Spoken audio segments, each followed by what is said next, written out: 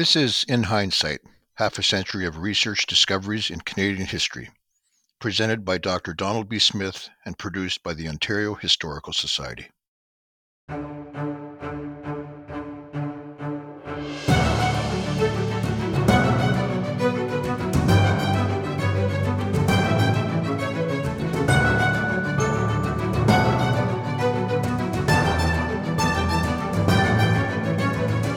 A great moment today. We're discussing a very good friend of mine, and I'm very much looking forward to that, discussing all of Dickason and the writing of Indigenous history in Canada.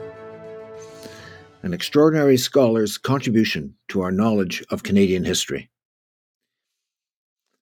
Over the past decade, a revolution has occurred in perceptions of the Indigenous peoples in Canada. All of this is most welcome. And one person in the historical field has made an enormous contribution, and that's the late Olive Dickason, through her wonderful publications, talks, contributions. Wonderful contribution indeed. And we're very lucky that Darren Prefontaine, who's with the Dumont Institute in Saskatoon, Darren has written her biography, and it's very complete and very good. Recently came out. So I'm very lucky. I'm able to talk about Olive from personal experience, personal knowledge, and also this wonderful book, excellent book, which covers so many aspects of her life and is so well documented, well illustrated, well presented. So here we go. Well, in a line, what Olive's done is she's helped Canadians see that our history was more than that of two founding peoples. There was one element, the original inhabitants, that were left out. Her best-known book, Canada's First Nations, tells that story. It's an encyclopedic work. It's gone through, 3 editions in which she was directly contributed, and the fourth was after she had to hand over the project to another person. But the book stands up very well, and that's what I'm going to be doing in the text. So don't expect too much of that critical commentary in the oral presentation today. Rather, it's going to be more the personal story of Olive, and we'll leave the heavy-hitting, the heavy-duty material for the text. So don't miss the text, please. I hope you can see that. I'll discuss her work from my vantage point. Well, Olive was born in 1920 in Winnipeg, and her early days were quite comfortable, really. Her dad was a journalist, accountant. Her mom was a school teacher, and she had it was pretty comfortable upbringing in Winnipeg. There were 3 girls, and Olive, it really was pretty good schooling and good student, all going well. But then the sky fell in, the Depression, and her dad lost his position, and, they had to leave Winnipeg, support themselves on the land, and they went up to the Interlake District of Manitoba, and that's where she grew up in her teenage years.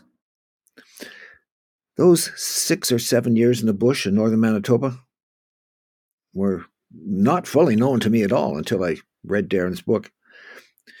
But they were tough.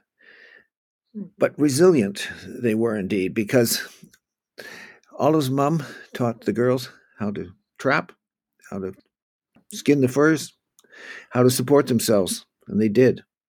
So the family got through. Olive was, though, frustrated.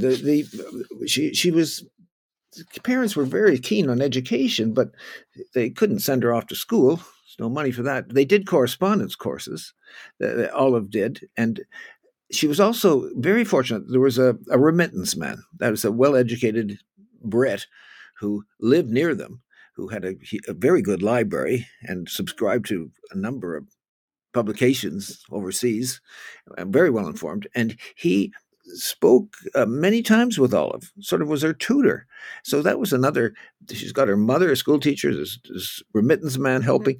And so she had a good education on her own, as well as leading this outdoor life. But she desperately wanted to have a full education. And this leads to the very big turning point in her life. Her big opportunity comes in her late teenage years when she meets Athol Murray, Father Athol Murray, in Wilcox, Saskatchewan. So I'll just briefly explain this. And I honestly, it was quite uncanny. Here I am preparing for the broadcast, and I happen to look at my diary, an old diary. I remember we had this very deep conversation 25 years ago, and I found it in my diary. This is a couple of hours ago. So this is really, really Hollywood touch here. I'd like to read you what she told me on that occasion. And it goes back to October 1995. And Olive and I were going to a historical meeting in New York State, outside of Albany, New York. And that involved Olive came down from Edmonton, got her connection in Calgary. I got on the plane in Calgary, and then we flew to Albany with a stop in Toronto. It was a 6-hour plane flight. Now, from my diary, I can't believe it, but we talked the whole time about every subject imaginable. And Olive told me quite a bit about herself. She mentioned her early schooling, her, the comfortable years in Winnipeg, then out in the bush, and her mother's contribution to her education, teaching her from doing the early high school years, and the remittance man, all of this. I heard all this 25 years ago. But the real story came when I looked at Darren's book. And the turning point is this. Olive is helping the family. She's the oldest child, and they're working away there and getting by barely. It's a depression. Times are tough.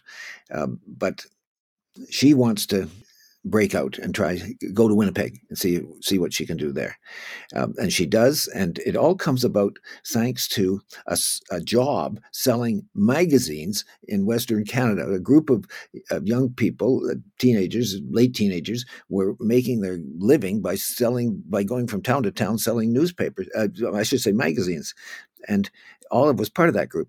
They came near Wilcox, Saskatchewan, and she knew that at Wilcox there was a Roman Catholic priest, Athol Murray, who had started a college for kids who wanted an education but didn't have any opportunity to do so. And she had the opportunity to meet Athol Murray, and an arrangement was made. And this is the turning point in her life. Athol Murray made an arrangement with there was a neighboring convent, a convent which helped with the school, and he was able to get Olive could help at the convent, and she would get boarding, and her education would be paid for at the school. So it was all set, and Olive now could get a college education. She applied herself with every possible talent she had. She got her BA from Notre Dame College, which is affiliated with the University of Ottawa, in the early 1940s. And this is it. She gets her education and doesn't look back from that. When she was in the bush, again, Darren, thank you very much. She was doing writing. She was writing about animals and life in the bush and all this as a schoolgirl, really. And she had then this love of writing. Well, after graduation from Wilcox, Notre Dame College, she went to Regina. And there, because of her writing ability, and she'd done a couple of stories even when she was at the college, she got a job with the Regina Leader Post. And that becomes her entree into journalism. And that becomes her career. Well, for 2 decades. So she begins writing, and it's in Winnipeg that she had this. She loved making stories. She also loved art. And I can tell you about that because when I visited her in Edmonton, I'll come up to the Alberta section shortly. I remember her beautiful home, just tremendously attractive paintings, Indigenous themes, and it's very, very impressive, very, very good. So Olive then has learned in the north to hunt, trap, and handle a dog team, and now she's successful university graduate, and now a successful writer with the Regina Leader Post.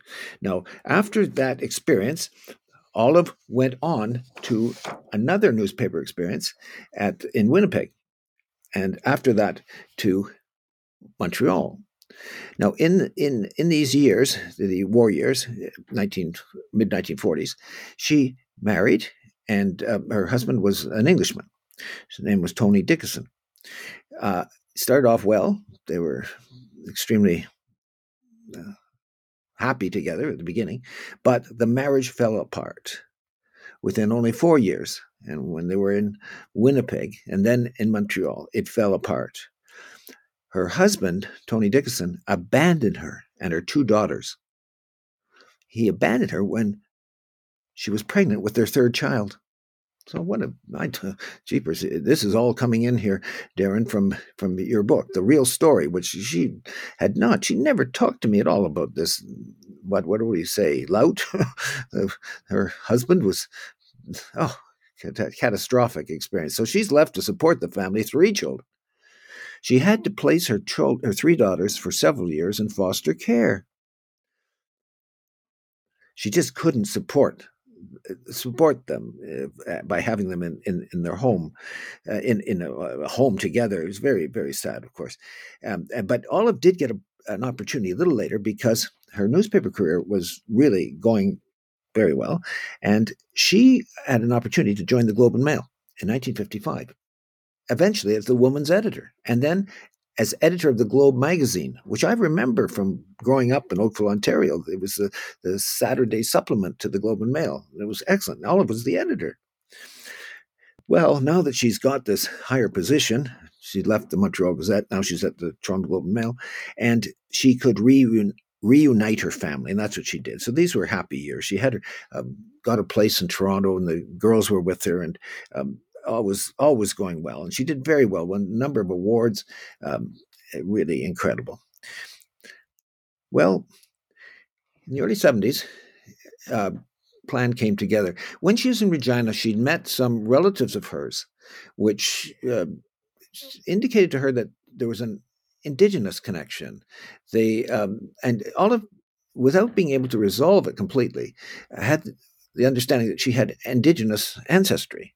And this is very treacherous because it's hard to, the genealogical records are really unsatisfactory and they're not extremely reliable. So she was unable to really come up with the 100% authenticity of who the relatives were, what their Indigenous ancestry was, but that was something. In any ways, the importance for us in this broadcast is that it planted in her mind this idea of Indigenous identity and the need to learn more about Indigenous Canada. And that's what she did. And so much so that she had the idea after leaving, she went to Ottawa. She got a job with the National Gallery doing press work, publicity work for the National Gallery of Canada. Remember, she had that artistic sense? Well, this is what she's now following up. She ran I'll say the public relations wing of the National Gallery in Ottawa for several years. And at that time, she very interested in Indigenous art, but even more so, she's interested in Indigenous history and wants to, incredible, at age 50, Olive wants to begin graduate work in history, in Canadian history, in order to bring into the picture the Indigenous side, which was totally ignored, really, absolutely absent. And she applies to the University of Ottawa, is accepted. Eminent professor, Cornelius Janin, takes her on as an MA student. Wow. It's wonderful. She begins another career. And honestly, how gutsy indeed. She quit her well-paying job for full-time graduate work. Now, this time the girls are older and all, so it's not so burdensome, but nevertheless, it's still a lot of challenges. Well, Olive completed her PhD, and it was eventually, shortly afterwards, when she completed it in the mid-1970s, it was published as The Myth of the Savage. It's a study of attitudes towards the First Nations in the French regime of Canada's history. Now, what I like about this book is the preface. The dedication is to Father Athol Murray. And Olive often said that she owed her whole life, certainly her academic life, to Ethel Murray. Now, Olive then, shortly after that, she gets a position at the University of Alberta, and that's where I met her, 1976. Remember it clearly. And as she mentioned at the time, there was some Indigenous ancestry, but I didn't follow up, and I didn't. That wasn't my interest. Was her work, which is so darn good. She's come up with a number of publications, and I'll talk about those in the text of this. She did very well, but the big book was Canada's First Nations, and it came out. Well, just before it came out, I should tell you what happened. She was doing very well. She was allotted tenure at the University of Alberta, and she obtained tenure. She just turned 65, and then catastrophe. She's told that she must retire. Compulsory retirement was in effect. She's 65. That's it. Well, Olive was a fighter. She refused to accept this and obtained funding to fight it from the Professional Association. And this became a cause célèbre. The whole question of mandatory retirement. It went all the way from the courts in Alberta, eventually reached the Supreme Court of Canada. And was this possible that mandatory retirement could be in effect? And Olive's lawyers argued it was against the human rights legislation and made the best case they could. The university opposed them. Eventually, Supreme Court of Canada refused to accept mandatory retirement, and subsequently, Olive, at that point, retires. 72. Keeps writing, very active in the community. In fact, at one stage, she ran provincially for the NDP. I remember talking to her about that. She loved it. She said, she loved the excitement of it. But that was just a sideshow. Her real effort was, again, putting First Nations into the story. And her big text, the book that's so well known, Canada's First Nations, came out 1990 and went through 3 editions. And as I mentioned at the beginning, a 4th edition, but that her hand was removed from it at that stage. It was update was done by David McNabb, another scholar. So Olive, what's she going to do? Her daughter Anne's in Ottawa.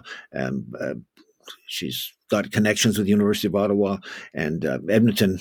Well, it hasn't worked out. The University of Alberta, she's mandatory retirements in effect. So what she do? She retire in her retirement. She moves to Ottawa eventually, and there I remember visiting her there several times. We went to dinner at Zoe's at the Chateau Laurier. She was a great conversationalist, just terrific company.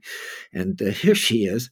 And now she's, late 70s, early 80s, and she's still writing furiously and making an important contribution. Well, it was noticed. I mean, heavens, she won the award of the Order of Canada in 1996, a dozen or so doctorates from universities across Canada because of her outstanding work, and a National Aboriginal Award in 1997. Really extraordinary. What a life. And as I say, the full story will come in the text. Olive was a most remarkable individual who succeeded brilliantly in placing the Indigenous peoples of Canada in the center of the story of our country's past. So, privileged to have known her. Thank you.